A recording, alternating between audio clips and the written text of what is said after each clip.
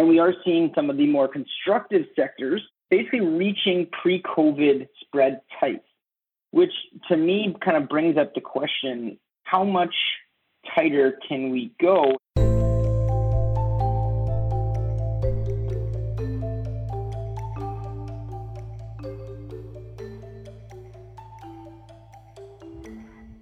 Welcome to Views from the Desk, a special edition of the BMO ETFs podcast.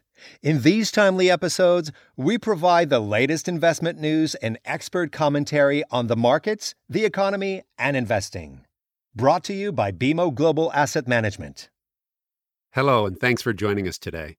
With the relative quiet of summer behind us, investors may need to be prepared for a turbulent autumn in fixed income markets. Already, we are seeing tightening in corporate spreads and a lack of issuances across the board, with little or no secondary trading underway. In today's episode, Mark Reyes, Chris McKaney, and Matt Montemuro offer insights into the bond markets and innovative ideas on how to get yield in a risky environment. Before we hear from our experts, please consider subscribing to the BMO ETFs podcast on your preferred podcast player and sharing it with your friends and colleagues. Hello, I'm your host, Mark Reyes. I'm the head of product for BMO GAM Canada for mutual funds and ETFs. This week, we are joined by Chris McKaney and Matt Montemuro, both PMs on our ETF desk. Chris focuses on equity strategies and derivative strategies, while Matt focuses on the fixed income strategies. Let's get right into things. And this week, I'd like to spend a little more time on fixed income, as we have been a bit equity focused in the last few weeks.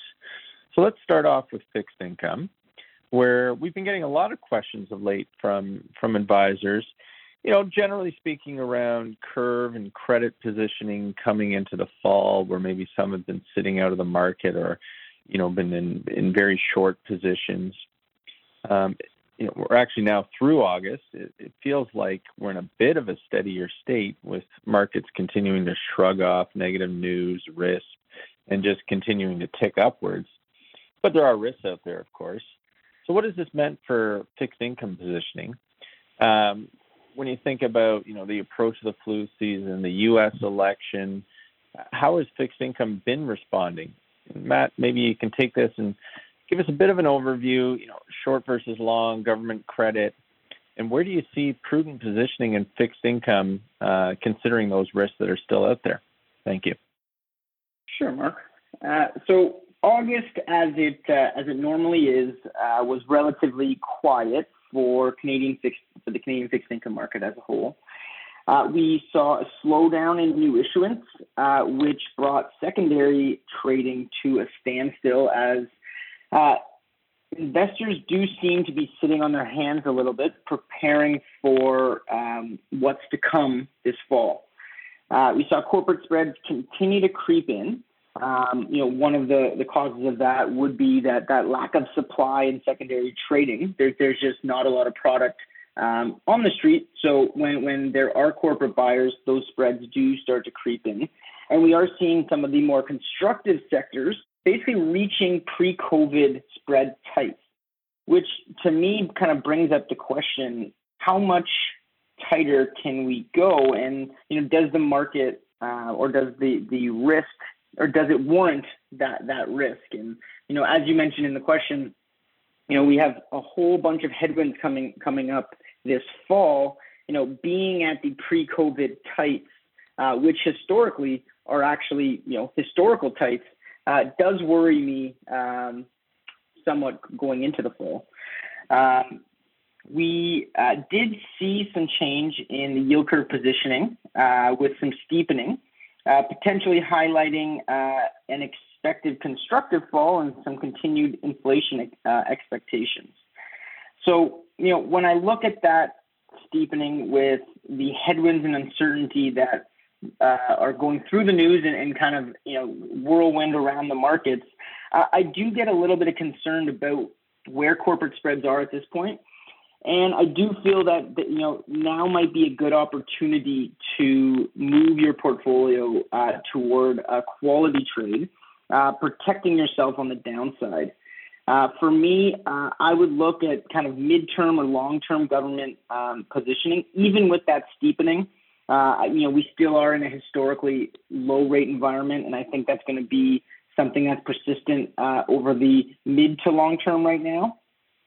So I would be looking mid to long term government bonds as a flight to quality trade. At BMO ETFs, we offer quite a few different ways to get your government exposure. So from federals, you have ZFM and ZFL. For provincials, you have ZMP and ZPL. And if you want the one-stop shop, we have ZGB, which is actually one of our fastest growing ETFs right now. And I think a lot of investors are looking toward that flight to quality and providing that protection for what looks like it could be a turbulent fall.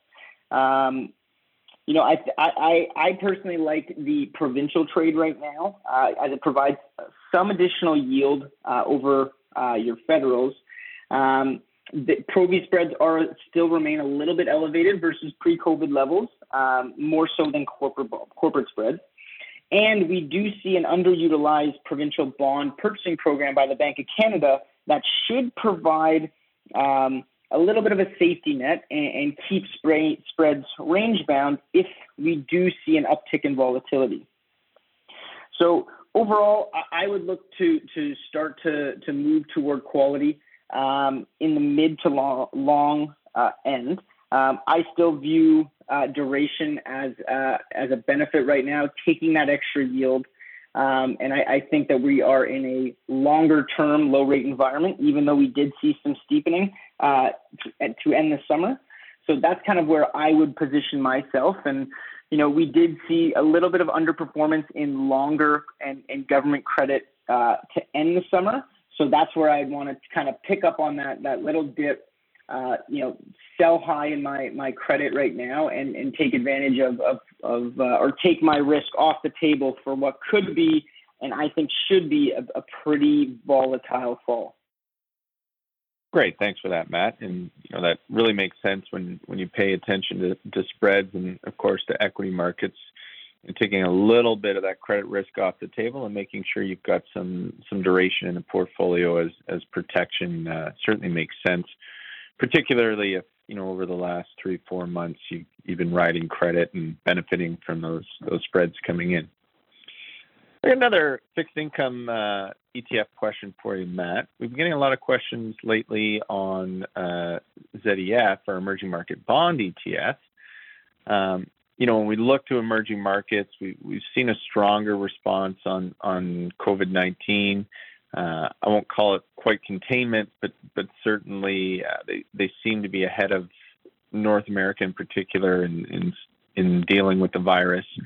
And we've seen, a great recovery in the EM equity trade. Now, we've got such low fixed income yields. Advisors have certainly been looking for different types of alternatives to complement their traditional fixed income holdings. So can you walk us through, for a few minutes, the construction of ZEF, what performance has looked like post the March correction? And for those looking to use it, your thoughts on how to implement it in a portfolio. Thanks, Matt. Yeah, absolutely. So ZEF and emerging market debt is definitely a topic that we're hearing more and more questions about. With yields, as you mentioned, at record lows, and clients who have yield needs from their portfolios, ZEF can act as a good complementary piece for that search of yield. So let's start with kind of how ZEF is constructed. So it provides exposure to 1 to 10 year hard currency, so U.S. denominated emerging market debt, and it's currency hedged. All bonds are run through thorough liquidity analysis to ensure the portfolio is as liquid as possible. So, especially during some more volatile times, you want to make sure that your emerging market bond exposure is as liquid as it can be. So the eligible country set is divided into 4 regions. So that's LATAM, Eastern Europe, Middle East and Africa, and Asia. And once they have the eligible countries within those regions, they run through a liquidity analysis to select what the eligible countries are. The portfolio then will use a GDP weighting methodology to weight each country. Essentially, what we want to do is allocate more to countries with strong GDP. So they have stronger ability to grow, they have stronger ability to pay back their debt versus more traditional indices that are weighted on indebtedness or debt outstanding. So what we really don't want to do, we don't want to reward countries who just issue more debt, because we feel that the more debt you issue, you could put a financial strain on your country and your ability to pay back that debt. So what we're doing with this GDP weighting methodology is essentially we're putting a quality screen and a quality weighting methodology within the portfolio, protecting you a little bit on the downside of investing in emerging markets. So with that quality screen, what do we get? The output from a credit perspective, ZEF is actually 70% investment grade and 30% high yield, which I think is surprising to a lot of investors that they're getting such a high percentage of investment grade credit in an emerging market bond fund. And so from a performance perspective, EM debt has performed quite well for the year. It's outperformed high yield year to date and has returned about 10% since the end of March, so since the volatility that we saw in March. And with yield being historically low, ZEF does provide a yield enhancement, so a yield close to about 3%, while providing significant diversification benefits from a portfolio construction standpoint. So here's the extra part where I think that ZEF is a very, very strong complement to a traditional fixed income portfolio, because due to low correlations with the Canadian fixed income universe, the implementation of emerging market bonds or ZEF actually reduces overall portfolio volatility from a portfolio construction perspective. So you're enhancing your yield, but you're also providing non-correlated assets to help stabilize your fixed income allocation throughout the fall. So I think ZEF is something that we're talking about regularly now, and it's a great complement from a portfolio standpoint because it is uncorrelated to your traditional fixed income, as well as providing that yield enhancement that you need. You're listening to Views from the Desk, a special edition of the BMO ETFs podcast. We also encourage you to tune in to our deep dive episodes where we take you under the hood of BMO GAM's product suite. Our latest episode takes a sweeping look at alternatives, focusing on gold, infrastructure, and REITs to help investors complete their portfolios with investments that are lowly correlated to equities and fixed income. Check it out, episode number 29 in this same podcast series. So, Chris, you've been waiting a few minutes. Let's turn to you now on the equity sides of things. Following our theme of defensive growth, how has ZUQ, our U.S. quality ETF, fared now through the end of August?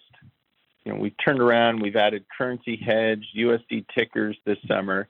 So looking at different ways to gain this exposure, has this portfolio continued to then provide that value for advisors? And what do you think that looks like into the fall? Thank you.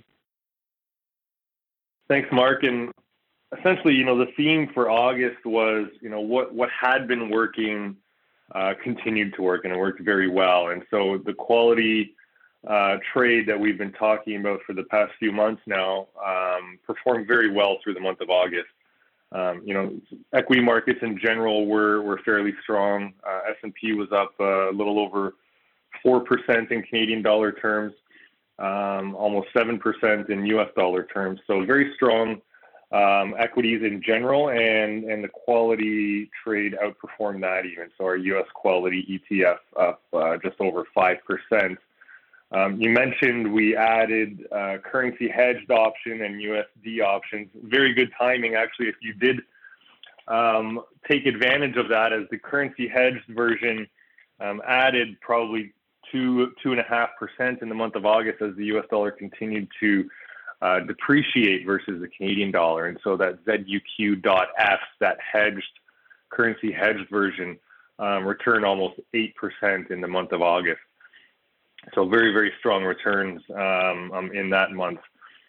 Going forward, certainly we don't expect 8% a month out of our equities in general, but we do continue to recommend the quality trade, and we do continue to like that through the fall and through what's certain to become a time of uncertainty.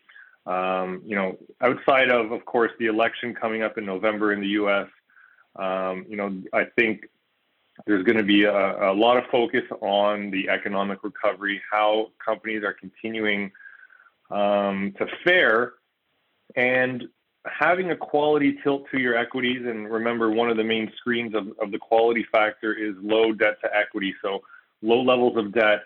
And for companies that have been struggling over the last few months, as emergency stimulus plans start to run out, and certainly there's big news for airlines as September 1 was the end of some of their stimulus packages. You think you're going to start to see strain on a lot of balance sheets here for companies that have been just treading water as the economic recovery continues at a slow pace. We have talked about a bifurcation of the market where certain sectors are doing actually stronger than they have before. But for those sectors that aren't, we expect continued weakness and a very, very slow recovery for some of those other sectors. And so having that quality tilt, we think, is going to continue to make a lot of sense, not just for the companies that have proven to have consistent earnings and low debt, but also just to hedge against some of those other uncertainties that we see coming up. And Matt talked about a little bit as well, coming out into the fall.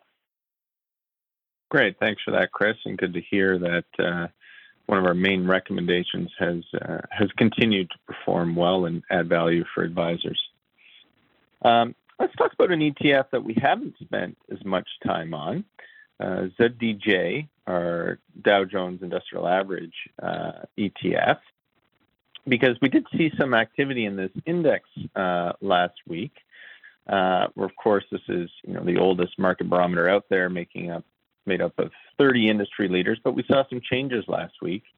Can you bring us up to speed on that activity?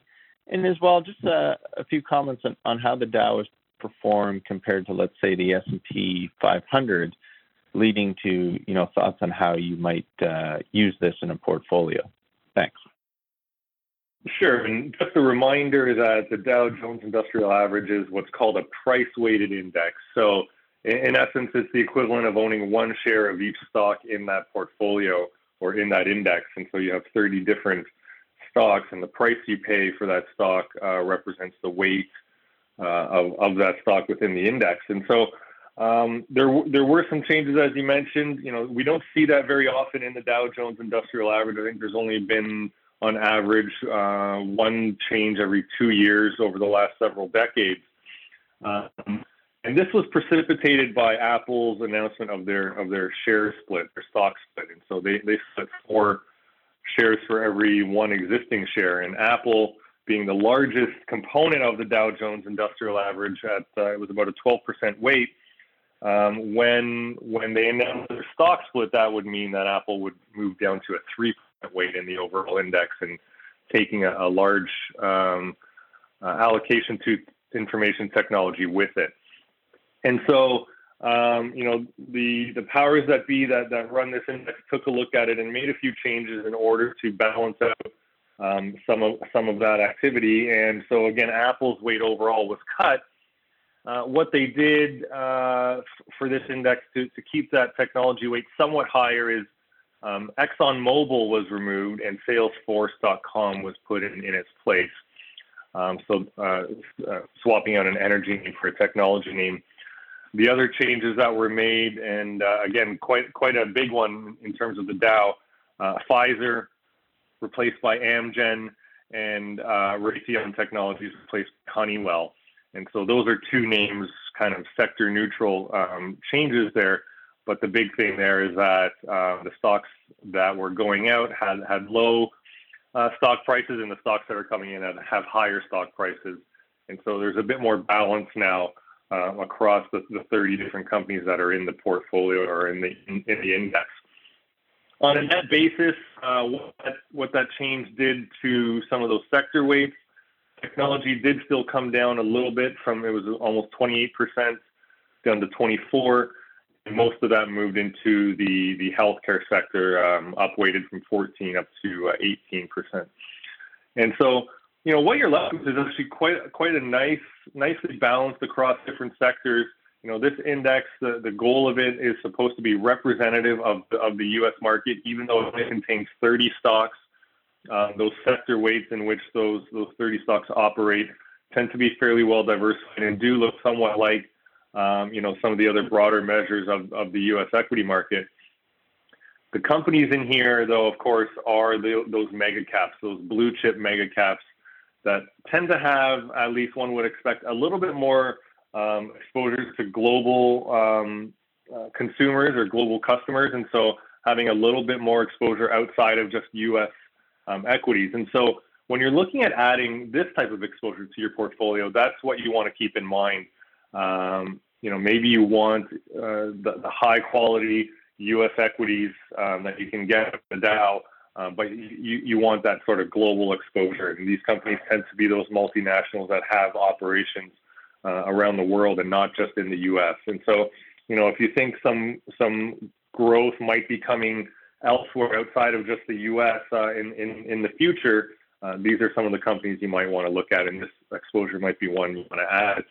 In a similar way, because they tend to be very well-established companies, those blue chip companies, there is a little bit of that quality tilt to this as well.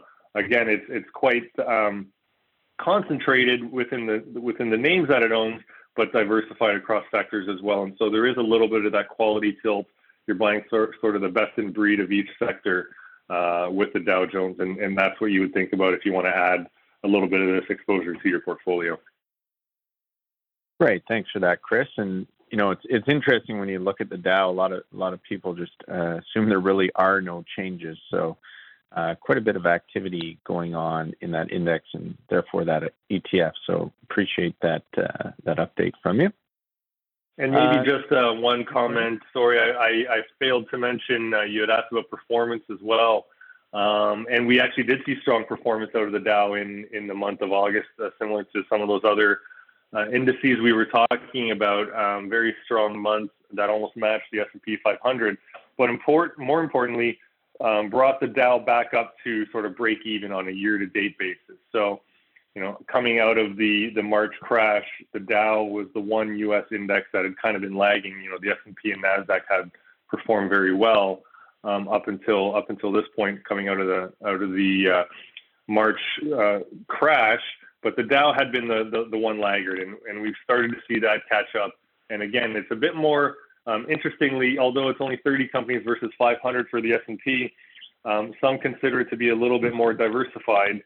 Again, because of that sector exposure, you're not concentrated as the S&P is starting to get in any one sector, and so it's a bit more of a broad-based measure on U.S. economic growth. And we've seen that sort of get back to break even now for 2020 so far. Thanks, Chris. I was going to just jump in on performance. You've covered that. In terms of positioning, I always think of this index as being, or this ETF as a true mega cap, only 30 names in it, industry leaders. So if you're really looking for a bit more of a defensive approach to getting that U.S. exposure, I think this is an interesting ticker to look at as well, said DJ. I want to ask one more question before we go to the lines.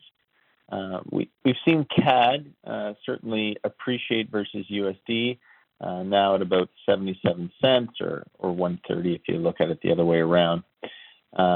Getting a lot of questions in from advisors now about hedging or not hedging. We're reaching the point, you would have to think, where a lot of people would typically look for more USD exposure.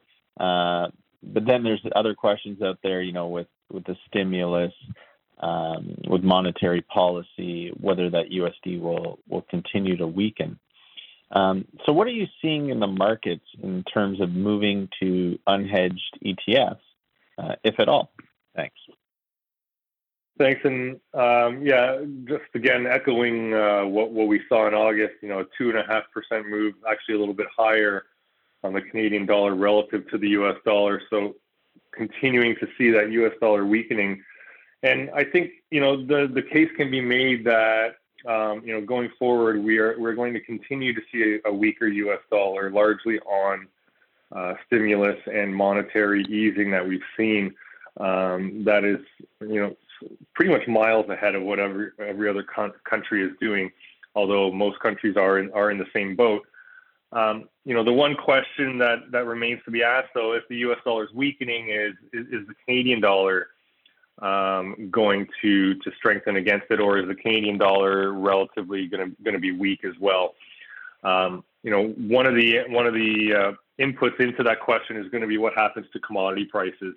And Canada, largely known for oil, but we do have other commodities up here as well. And if industrial production picks up, if some of those industrial metals start to increase in value, you could see a bit of a bid to the Canadian dollar relative to the U.S. dollar. Coming out of the 2008-2009 financial crisis, when QE became a household name, so to speak, we saw the U.S. dollar really, really weaken significantly, and we actually got to parity against the Canadian dollar. At that time, commodities did have a little bit of a leg behind them, and so that helped to prop up the Canadian dollar. We think this time it might be a little bit different. We don't see as strong oil price and things like that. Even if we do get a bit of a bid to some commodities, it won't be as strong as we've seen in the past. And so you could see a nice floor in the Canadian dollar and have the U.S. dollar continue to weaken against that. However, the outlook is a little bit more mixed, or a little bit more foggy than what we've seen in the past when we're talking about quantitative easing. The other thing that might tip the scales here is the U.S. election. Donald Trump has had typically policies that would favor a stronger U.S. dollar and prop up a stronger dollar, and so you might expect a continuation of those policies if he gets reelected. Whereas Joe Biden might have a bit more of a softer U.S. dollar set of policies, and so that might be something that tips the scales as well as that plays out in terms of which way the Canadian dollar is going to go versus the U.S. dollar. But in terms of flows, we haven't seen that big uptick of flows yet coming back into those U.S. dollar exposures. So to your point, maybe investors are still looking for the Canadian dollar to continue to appreciate and keep those hedged to CAD exposures on. We've seen a little bit of switching back into unhedged exposures, but it hasn't been to the same degree as we might have seen in the past when we get to this level at the exchange rate. Great. Thanks for covering that, Chris. I think it's certainly an interesting point when you're looking at currency exposure right now. Certainly see CAD strengthening. The question of how far it's going to go is front and center for a lot of people. So with that, I would like to check if there are any questions on the line. Hi, this is Esther here. I have a question on regards to the ultra short-term bond funds at ST. There's been a lot of confusion here. If you could just address the yield to maturity as it relates to the total return and distribution yield, and is this still a viable option for a cash alternative or a high interest savings account? Thank you. Sure, Esther, I can take that one. Why don't I discuss all fixed income, because I think this it doesn't just impact the ultra short terms of ST, it impacts all fixed income ETFs, funds, and bonds for that matter. So due to the drastic changes that we've seen in rates that we've experienced this year, the topic of fixed income returns has been coming up a lot lately. So why don't I break down kind of how they work and what you can expect from an investor perspective. So, as you know, bonds pay out a coupon, and that's fixed. So bond funds will pay the distribution yield, which is equal to that coupon. That coupon will be taxed as income. So in a market where interest rates have dropped drastically, the yield to maturity will fall with those drops, but the coupons will remain the same. So the distribution yield will align with that coupon, which again is fixed, where the yield to maturity will then move with how interest rates have moved, and therefore this year have come down quite significantly. So from a tax perspective or from an earning perspective, investors will be paid that higher coupon with bonds trading at a premium. But from a total return perspective, they're only actually going to earn the yield to maturity. So what they'll experience is they'll earn income through that higher coupon, and they'll earn a capital loss from bonds that are at a premium, moving slowly toward maturity and maturing at par. That combination will be the yield to maturity. So from a total return perspective, the client is actually earning the yield to maturity, and that should be the expectation of a fixed income investor is what they will earn. So why is this problematic? Why is it coming up more often? Well, when yields and the yield to maturity comes down, that differential between distribution yield or coupon and yield to maturity, they're not aligned anymore. So you're basically earning a higher amount than the in coupon than you would in yield to maturity. This is a product that we're facing in the entire fixed income universe. So that's why it's prudent to always look at putting your fixed income exposure in a non-taxable account, because that differential, that coupon that you are being taxed on in the current environment is actually much higher than what you're actually earning from a yield to maturity perspective. So once that's taxed as income, it becomes punitive to own fixed income in a taxable account. So when we always look at our fixed income product, and it's unfortunately a product of the current environment, we always want to look to own your fixed income in a non-taxable account, which will help alleviate that yield to maturity and coupon differential. And I think that's kind of where we see a lot of the confusion as looking at distribution yield. But from a total return perspective, you should be looking at yield to maturity to set your expectations. Thank you. Good morning, gentlemen. Really interesting, great conversation, by the way. Just really interested to really get your take on what do you make of the Fed's new approach to yield control and to inflation? And as a Canadian investor, so what does that really mean for me? And do you really see the Bank of Canada following a similar path going forward as well? Thank you.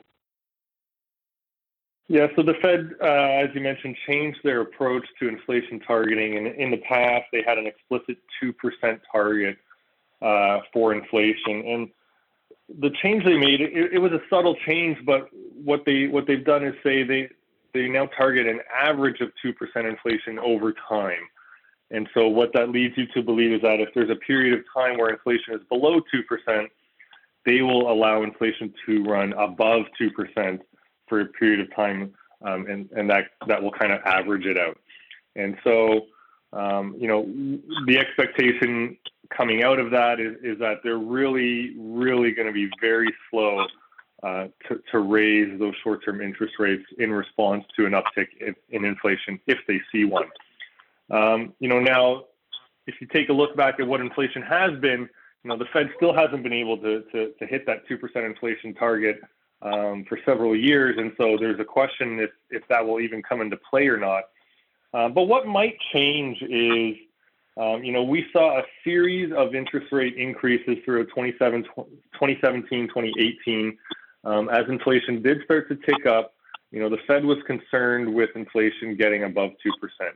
And so, going forward in that same sort of environment, you might see them be a little bit slower to act on that and not have as many inflation or interest rate hikes sort of out of the gate as soon as we start to see inflation tick up.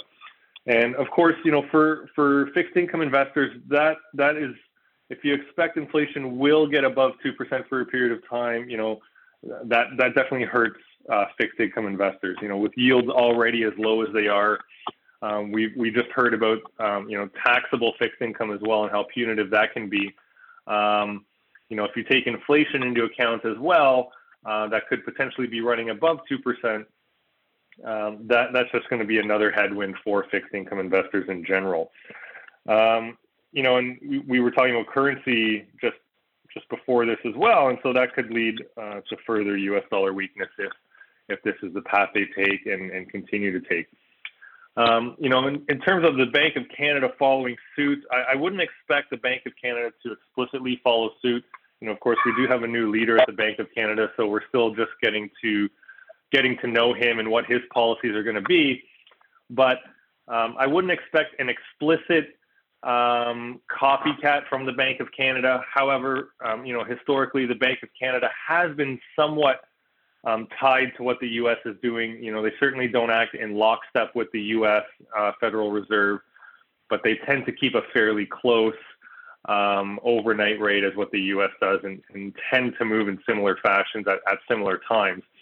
So I don't see the Bank of Canada taking the exact same approach, but it does mean lower for longer in general. And if the U.S. is not raising rates at all, and we've heard Jay Powell say they're not thinking about raising rates, in that sense, it's a positive for fixed income in that sense that higher rates would hurt that duration component, and so you can be comfortable that that's not going to happen. But, if inflation does start to pick up, even if the overnight rate does not move up, you might see longer term parts of the curve start to move as well. So I think it's something that in fixed income investors, just something else they're going to have to keep an eye on. Because as I said, it's already a challenging environment for fixed income. And this, going forward, again, depending how long it's going to take to play out here, is just another headwind to keep an eye on. Okay, thank you. So it makes sense to take a little bit of duration right now if rates are staying, lower for longer.